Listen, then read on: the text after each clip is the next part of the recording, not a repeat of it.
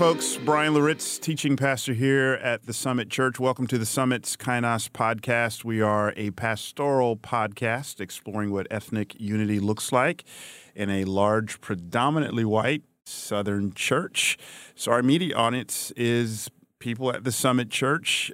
We are well aware that many of you don't go to the Summit Church, so you are more than welcome to eavesdrop in on the conversation. I cannot tell you how authentically excited I am to be able to jump into a conversation with one of my favorite people, Pastor Vance Pitman. He is the founding pastor of Hope Church in Las Vegas. In fact, I was just with them not too long ago. They do a series of meetings every January called Awaken, where they're just calling the church together to begin the year collectively, communally, and individually focused on Jesus Christ. It's a pretty amazing thing, Vance. I just got to tell you, I was there on a Thursday night in Las Vegas, which ain't the Bible Belt, and the place was absolutely packed. It was incredible and amazing. And so God has used Vance Pitman to do the unthinkable, to plant a large, thriving, multi-ethnic church in Las Vegas, and we're gonna dive into that. Let me just fast forward a little bit, though. Recently, Vance, you've transitioned, so now technically, as it relates to Hope Church, your title is the founding pastor of Hope Church. And currently, you are serving as the vice president of the North American Mission Board, which, for those of you listening in, you're not familiar with the Southern Baptist Convention. That the North American Mission Board, also known as NAM, I'm getting used to this. I didn't grow up Southern Baptist. Is that the primarily church planting? Is that what NAM is, Vance? Yeah, NAM would focus on the SBC's cooperative effort to carry out the Great Commission in North America, which would be, for their definition between IMB and NAM, North America is Canada, United States, Puerto Rico, and a couple of other smaller regions. So it would be the missional emphasis in North America. And then what I would be is president of Sin Network, which is the church planting focus of NAM. Sin Network's the largest church planting network in the United States. Awesome, and that's SEND, not SIN, just to make that. Yeah, I was president of that network for a long time. So I've just become president of SEND, but I've been president. I was president of the SEND network for many years of my life. Unreal. And look, it's not a conversation with Vance Pitman unless I bring up the fact that he, outside of being just a godly leader, husband, father, grandfather, he is also an amazing sports fan, which of course includes the Alabama Crimson Tide, who of course my Georgia Bulldogs beat. So had to bring that up in this conversation. Are your 40 days of mourning and grieving done with, Vance? I'm still in sackcloth and ashes, but I knew at some point in this conversation this would come up because after the decades of obscurity that you have wandered around in, I know that now this is your opportunity to rejoice. So I rejoice with you, my Unbelievable. brother. Look, I think I texted you the night of the game and said, if you need any advice on how to celebrate championships, let me know because I've got some experience. So, I was just going to say, Vance, and I'll say this, and we can get on to more weighty things. Vance was like being extraordinarily humble, which a humble Alabama fan, as we all know, is an oxymoron. He actually sent me a link to where I can order championship gear because as an Alabama fan, you just know. Yeah, like you have that link as part of one of your bookmarks, probably. No doubt. It's in my favorites. No doubt. Hilarious. No doubt. Okay, on a real note, there's several things I want to get into with Vance. One of the things is he is, among other things, an author, has just released a book called The Stressless Life. I've been reading that book. I had skimmed it before. Now I'm really wading in, I think 110 pages in. Let me just tell you, it's a timely book. This is some of the most stress-filled times of our lives as we are in year 2 of a pandemic. The weight and the pressure that we all feel globally is the highest it's been in our lifetime.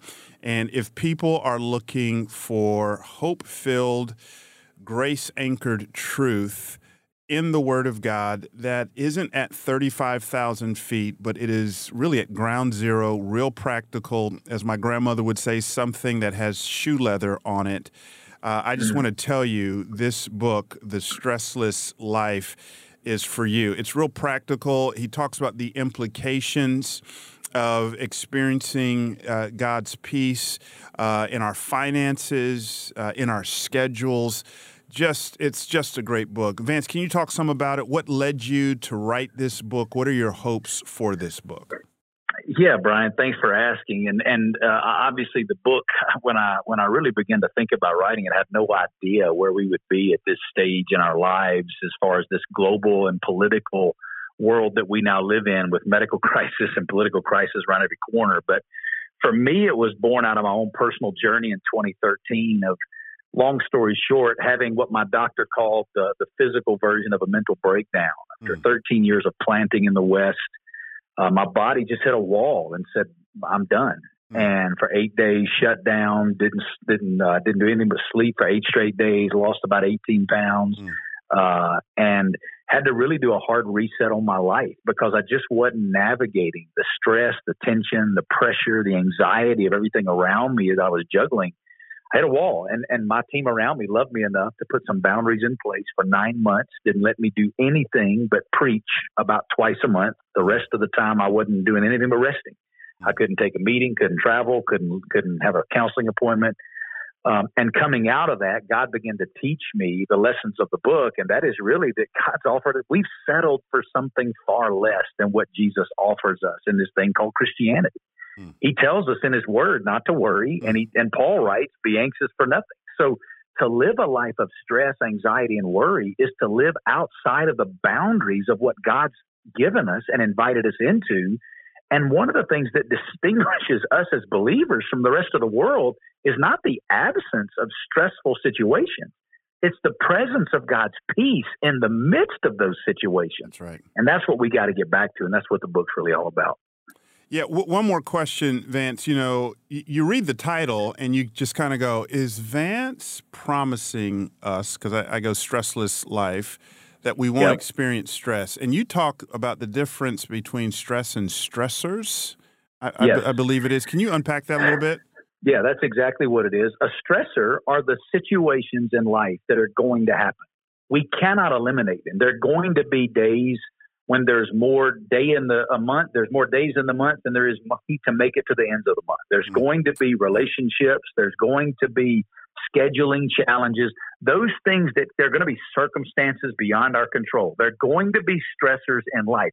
Stress is a fearful concern. It's a response to stressors when life's demands seem greater than my ability to meet them. Stress is when I look internally at myself to meet life's demands rather than turning independence to the Lord. And we've been invited in every situation in life to turn independence to the Lord. And here's the reality, Brian.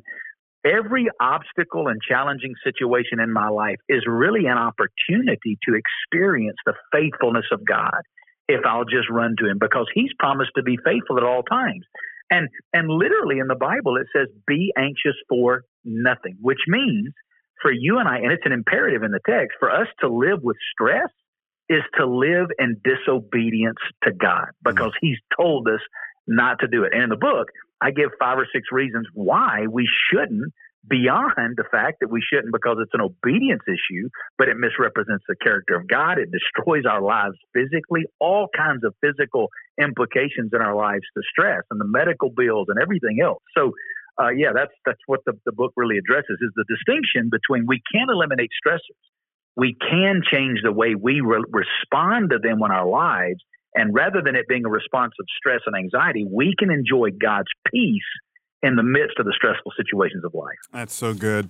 Again, we're talking about Vance Pitman's book, The Stressless Life. It's out now. I want to encourage you to pick it up from Amazon or wherever books are sold. It's highly practical, rooted in the Scriptures. You'll be deeply encouraged. Let's get into it. I just got to tell you, Vance, I had heard about you for a very long time. You and I had planted churches around the same time.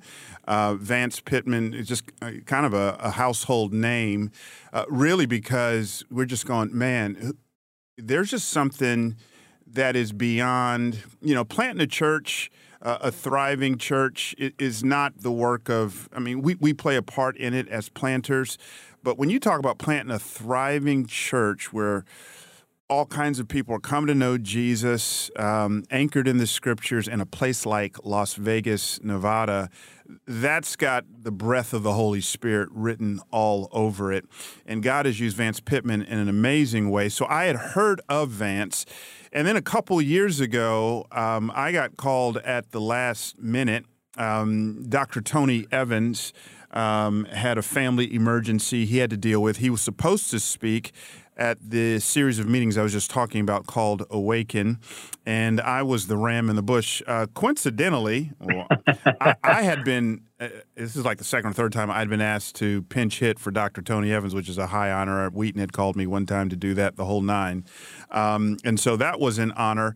And then I had heard that this church was multi-ethnic. Vance was just coming back from a missions trip, I believe in India. And, if you haven't picked up from Vance, I'm going to just throw some stereotypes out now, and I hope this doesn't offend you. So I'm hearing multi-ethnic church, but Vance has a Southern twang. He's a white guy. I'm going, is this for real? Like, I've planted a multi-ethnic. I've worked a lot of churches that are trying to be multi-ethnic. Everybody's talking about multi-ethnic. So there was, matter of full disclosure, Vance, I get off the plane, hop in somebody's pickup, maybe it's Travis's, and there's like a yeah right in my spirit. Then I walk into service. And when you walk into Hope, on a typical Sunday, you're going to see on the stage leading worship a chocolate brother with long flowing locks, with a stage that's thoroughly multi-ethnic, with a church that by the eye test is incredibly multi-ethnic. Vance, any idea how many nations are represented at your church? We actually do. We do an annual survey, and right now we're at 54 different languages that are spoken in our fellowship. Unreal. And so this is, you're listening to somebody right now in myself that is just naturally skeptical when people throw the term multi-ethnic around. I'm telling you, Hope Church is an incredible multi-ethnic church. And we understand that doesn't happen by osmosis. And so, Vance, here at the Summit, we're trying to go to where Hope Church is. Where did your heart for the multi-ethnic church come from? Brian, I appreciate that. It's very kind, the words that you say. And it's one of the things about Hope that is my favorite aspect of our church. Like, I literally feel like I'm going to church in heaven.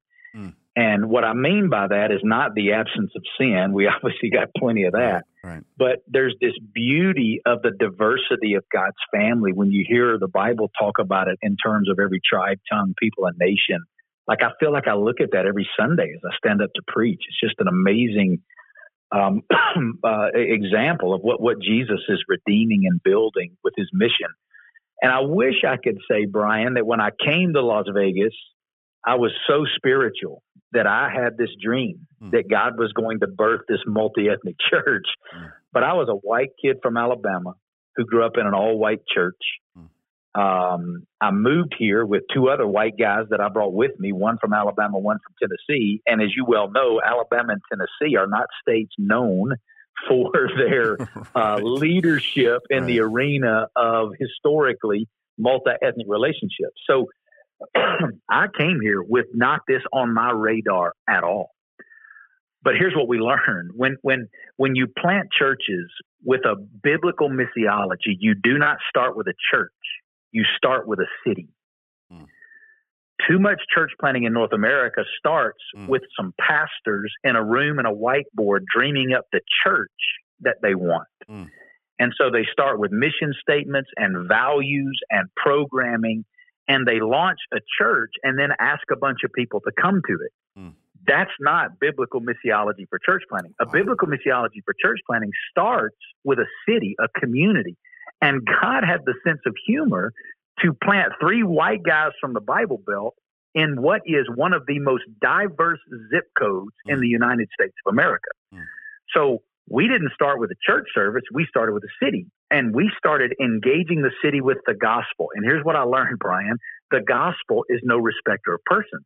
When you start with a city, the gospel just begins to reach people in the city. And these 3 white guys looked up, and we had a church filled with people that didn't look like us because the gospel just reached the people that were around us.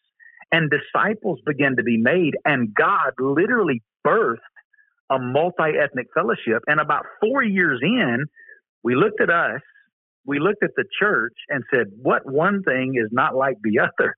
And we were these Southern white guys, and God had birthed this church now in 4 years of about 1,000 people that were from all these nations, nationalities, backgrounds, and cultures.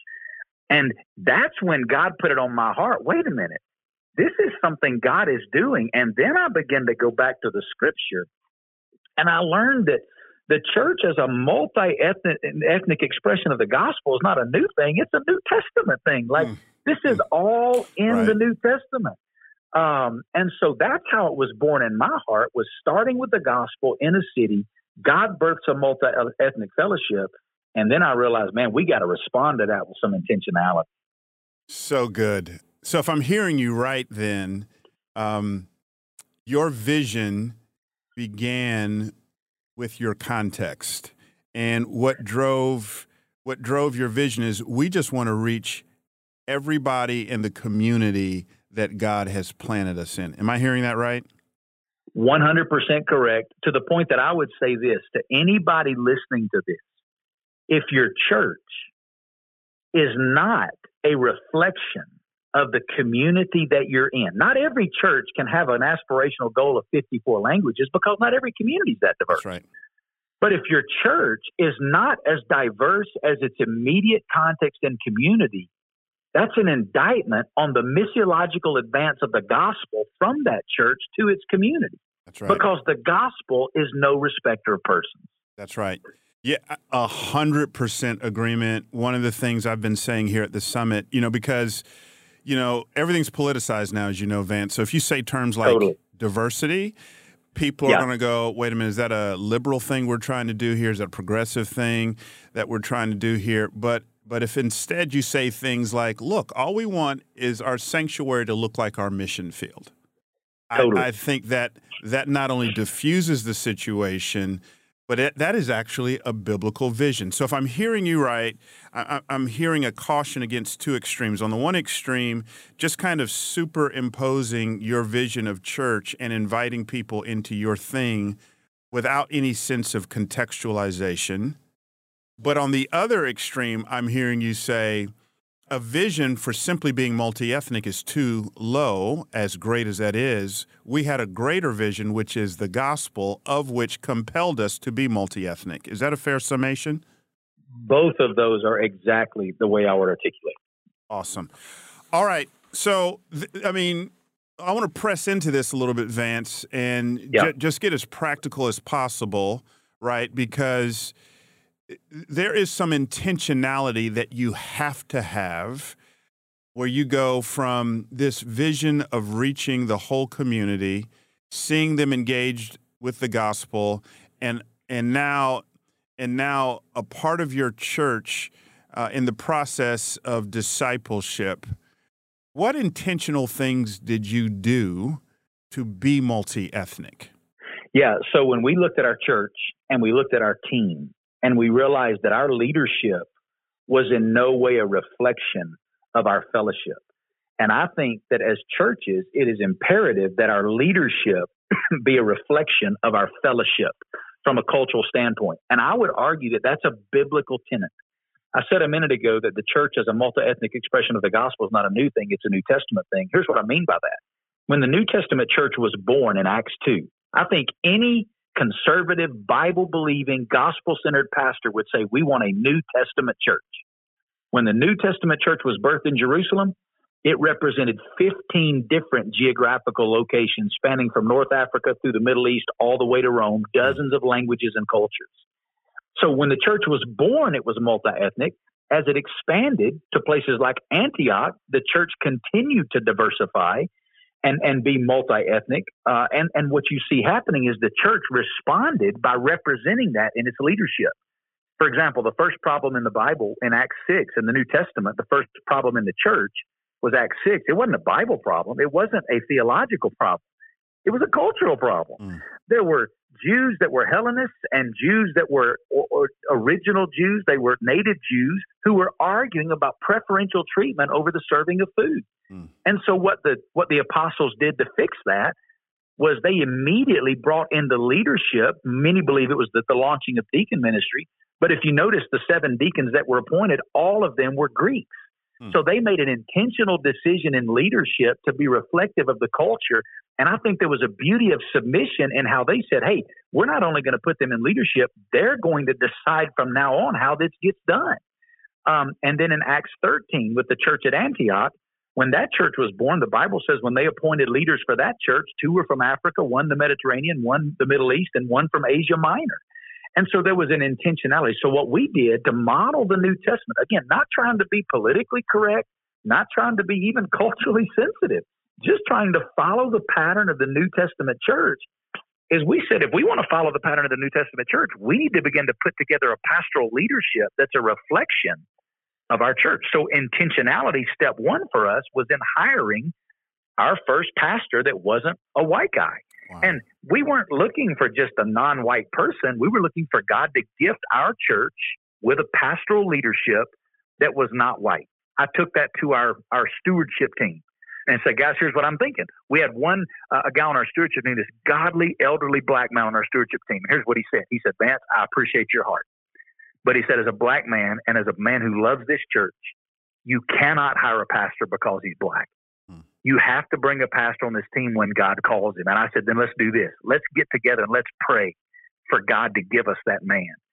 The next week, God brought into my life a guy who you know now very well named Teddy Johnson. Teddy and I had breakfast for the first time the next week. Wow. And 2 weeks later, Teddy joined our team. And now for 17 years, he's been leading worship in our church. Wow. But it was that step of intentionality in placing a person on our leadership team. But it goes deeper than that. You can't just put people on a platform. You have to begin to intentionally share the ownership of vision, DNA, and strategy.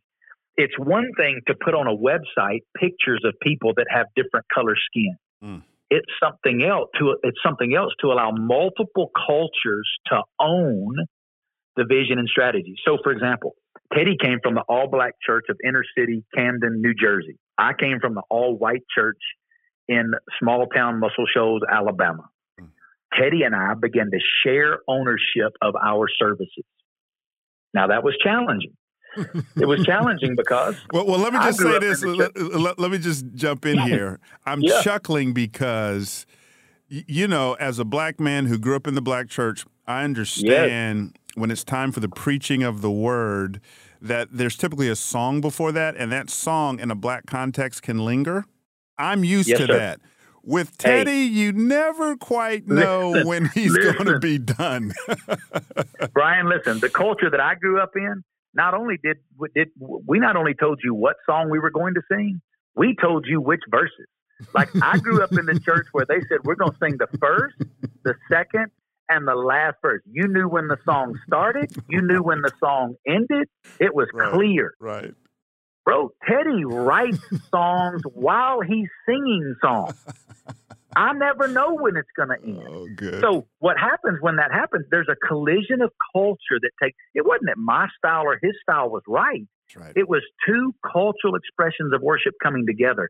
And there has to be a Christ-like submission that says, I will die to my way so that what comes out of our collaboration is a better reflection of a kingdom way. And here's what I'm telling you. I have learned so much about sensitivity to the Holy Spirit of God in worship by following the leadership of my brother from another culture who wasn't bound by a bulletin like I've been raised in. And Teddy's learned from me. So there's been our church is better because the collaboration of cultures speaking into the DNA and heart of our church, but it requires great intentionality to get there. Absolutely. Okay, so we're talking about practical steps that we can take to become multi-ethnic. Leadership is one. I'm also hearing you say empowering leadership by giving them authentic places around the decision-making table is another significant step. Anything else come to mind, Vance, that has borne great fruit? Absolutely. A third is an intentionality as it pertains to relational equity. Brian, I've heard you say many times that what Martin Luther King said, that the most segregated hour of the week is Sunday morning at 11 o'clock. But I love your adage that says the reason that 11 o'clock on Sunday is so segregated is because the 6 o'clock hour around the dinner table every night and every home is that segregated. And if there's not relational equity between multiple cultures, you never establish the freedom to have difficult conversations. Allowing for choosing, listen, and it's going to be uncomfortable because different cultures do things different ways.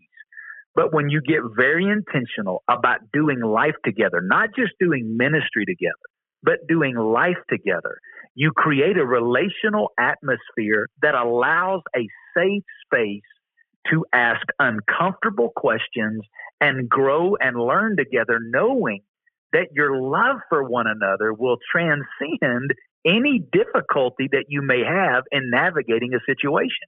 But if you're not intentional about building the relational equity, you'll never cross that next line of really, truly getting to that place of having those safe conversations. Wow. So good. You know what, Vance, this is one of the things I'm constantly telling leaders, because I do think for many leaders, most leaders, it really does come from an authentic place where there is this thing in them in which they get up to their pre-existing churches and say, listen, this is the vision. God's calling us to go in this direction, multi-ethnic. A lot of that happened even in 2020, post George Floyd. You know, it was a seminal moment in American culture. But unfortunately, you know, Jesus talks about which of you would sit down and build a tower without first looking at the cost. There is a cost that comes to this. And there's a difference between ethnic diversity and ethnic unity. And the road between the two is costly. Vance, can you speak some? You know, I know you've been in the trenches. This isn't necessarily glamorous work. There's a lot of painful moments. There's a cost involved in this. Can you talk some about that? Yeah, I've had painful moments on many sides of this issue as a leader and as a friend. And really, Brian, what we're talking about, and you know this as good as anybody, the issue of race and reconciliation as we look at it from a biblical worldview is really an issue of sin. It's an issue of the heart. And just like when you deal with any issue of the heart, you get up Sunday and preach on money, there's going to be some people that don't like that. That's right. You get up and preach on purity or integrity or honoring one another or husband-wife relationships or sexuality. People aren't, because our heart loves what our heart loves. And that's the problem with the fallenness of who we are. And so this has been a growth journey for me personally, just in my own heart. There are things that the natural tendency of our flesh is to drift towards that which is most like us. And if we're not intentional about these relationships, if we're not intentional about pursuing biblical unity, then what happens is we gravitate towards that which is like us. And what's not like us is what we put off. And in my life, what I've seen is times when we took stands that offended people from my own culture that didn't like it. But I've also seen times when I was not willing to make, and you and I've had this conversation offline. Like for me, the banner I wave is not multi-ethnic. The banner I wave is Jesus, the gospel, and his kingdom being expanded, of which multi-ethnic is a piece of that. That's right. But there's some people who I've offended on one side when I wave this banner at all. There are other people that get offended on the other side when I won't make this the one issue that has to be the dividing issue of the church. That's right. And so if you're going to walk this line, there is a cost. It's not going to be popular and it's not going to be easy. But here's what I will tell you. Pastoring a church for 21 years that now is living this way, it's awesome. Yep. Like I love the beauty. I believe that there's a fabric of the image of God woven into every culture in humanity. And it's only when we see all of those cultures together in worship that we get the complete imago Dei. We get the complete image of God in humanity. Yes. And when you see that fleshed out, even in its frail and fragile and finite situation here on earth that we're not seeing in heaven yet, it is a beautiful and wonderful thing, and a thing that is attractive to a lost world that's looking for something different. So good, Vance. You've probably had this experience as we wind down. It's one of the most bittersweet experiences I've had as a pastor of multi-ethnic churches is someone comes up to you and says, with tears in their eyes typically, Pastor, this is my last Sunday here. My job's transferring me to another state or retirement or whatever. Can you recommend a church just like this one? Oftentimes, Vance, what they mean is, at least a major part of what they mean is multi-ethnic. Because to your point, I've gotten a taste of this, and I don't want to go back to the same old, same old. Is there a place for homogenous churches? Absolutely, if that's what the community is, going back to what we were talking about. So I want to be careful there. But when you get a foretaste of this, it's just absolutely amazing. Let's end with this, Vance. Someone's listening in, and what we've been talking about, and I'm just thinking about the member of the church who hasn't grown up in multi-ethnic, multicultural environments, and yet they're like, I feel like I should do something, but it feels awkward. Can you give them something they can do to start moving in this direction? Because I'm hearing a lot about just being intentional. What's something intentional they can do, Vance? Yep, I'm going to give you two things. Before I do that, Brian, you said something that, man, my own son. My son is now in his doctoral program, getting his doctorate in physical therapy. When he went off to college, he went to play college basketball for a Christian university in the Bible Belt. My son, we moved here when he was 5 years old. So our church is all he knows is Christianity. He went to this Bible Belt town in the South to play basketball for the school. And he went to an all-white church. He went to an all-black church. And he said, Dad, I can't find a church. Like, he was in a town that was 50% white, 50% black, and he couldn't find a church that looked like what he'd grown up in knowing Christianity to be. And so frustrating to him, he ultimately left that school, came back to go to UNLV because he wanted to be in a kingdom reflection of what the church was. So, man, I feel that pain deeply and personally for my own family. That's good. But for the church member that says, man, where do I start? I think it's two things. Number one, I think it starts in prayer. I think you just begin to take this to the Lord and you begin to pray, God, would you change my heart? Lord, would you just begin to let me see things I didn't see? Because I grew up in the Bible. I grew up in the Bible Belt. I grew up my dad teaching me the scriptures. And I never saw culture in the Bible other than take the gospel to people in other nations. I never saw that almost every letter in the New Testament was not just dealing with theological issues, but cultural issues in the church. Like those things that are so apparent to me now, I just ask God to begin to show you in his word the beauty of the multi-ethnic family of God that's from Genesis 1 all the way through Revelation 5. Ask God to just begin to make it something that you see in the scripture and make it come alive to you. Not in a way that we have to read everything in the Bible through this filter, but so that you begin to realize the beauty of what God is redeeming and designing. Secondly, ask God in that prayer time to give you someone from a different culture that you can begin to pursue a friendship with. Yes. And by that, I don't mean walk up to somebody at church. It's not like you and say, hey, I need to build a friend with somebody. That's not what I'm saying. Right. But look for a way you can meet a need.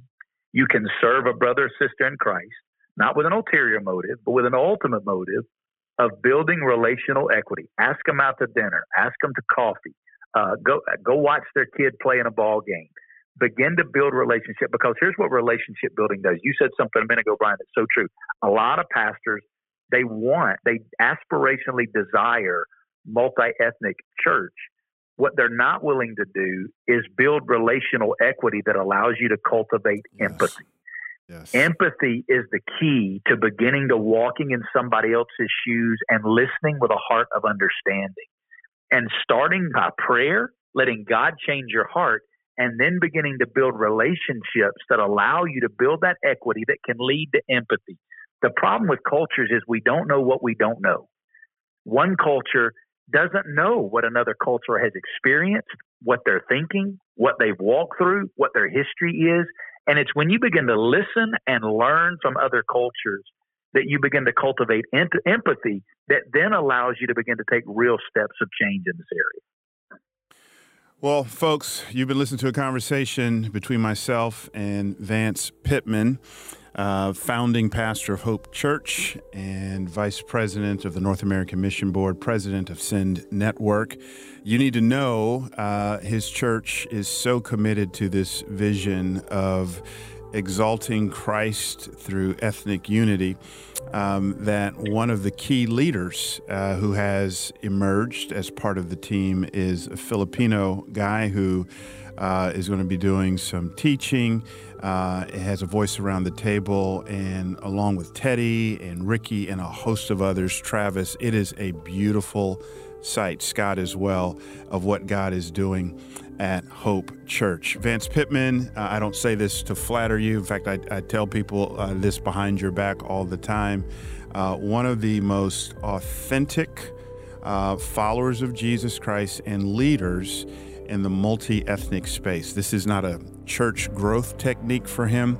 It is a impassioned sense of conviction that comes out of his understanding the scriptures and following Jesus. I would also encourage you to pick up his book, The Stressless Life. I guarantee you it will bless your life immensely. You've been listening to Brian Loritz, host of the Summit's Kainos podcast. We're a pastoral podcast exploring what ethnic unity looks like in a large, predominantly white Southern church. Until next time, have a blessed day.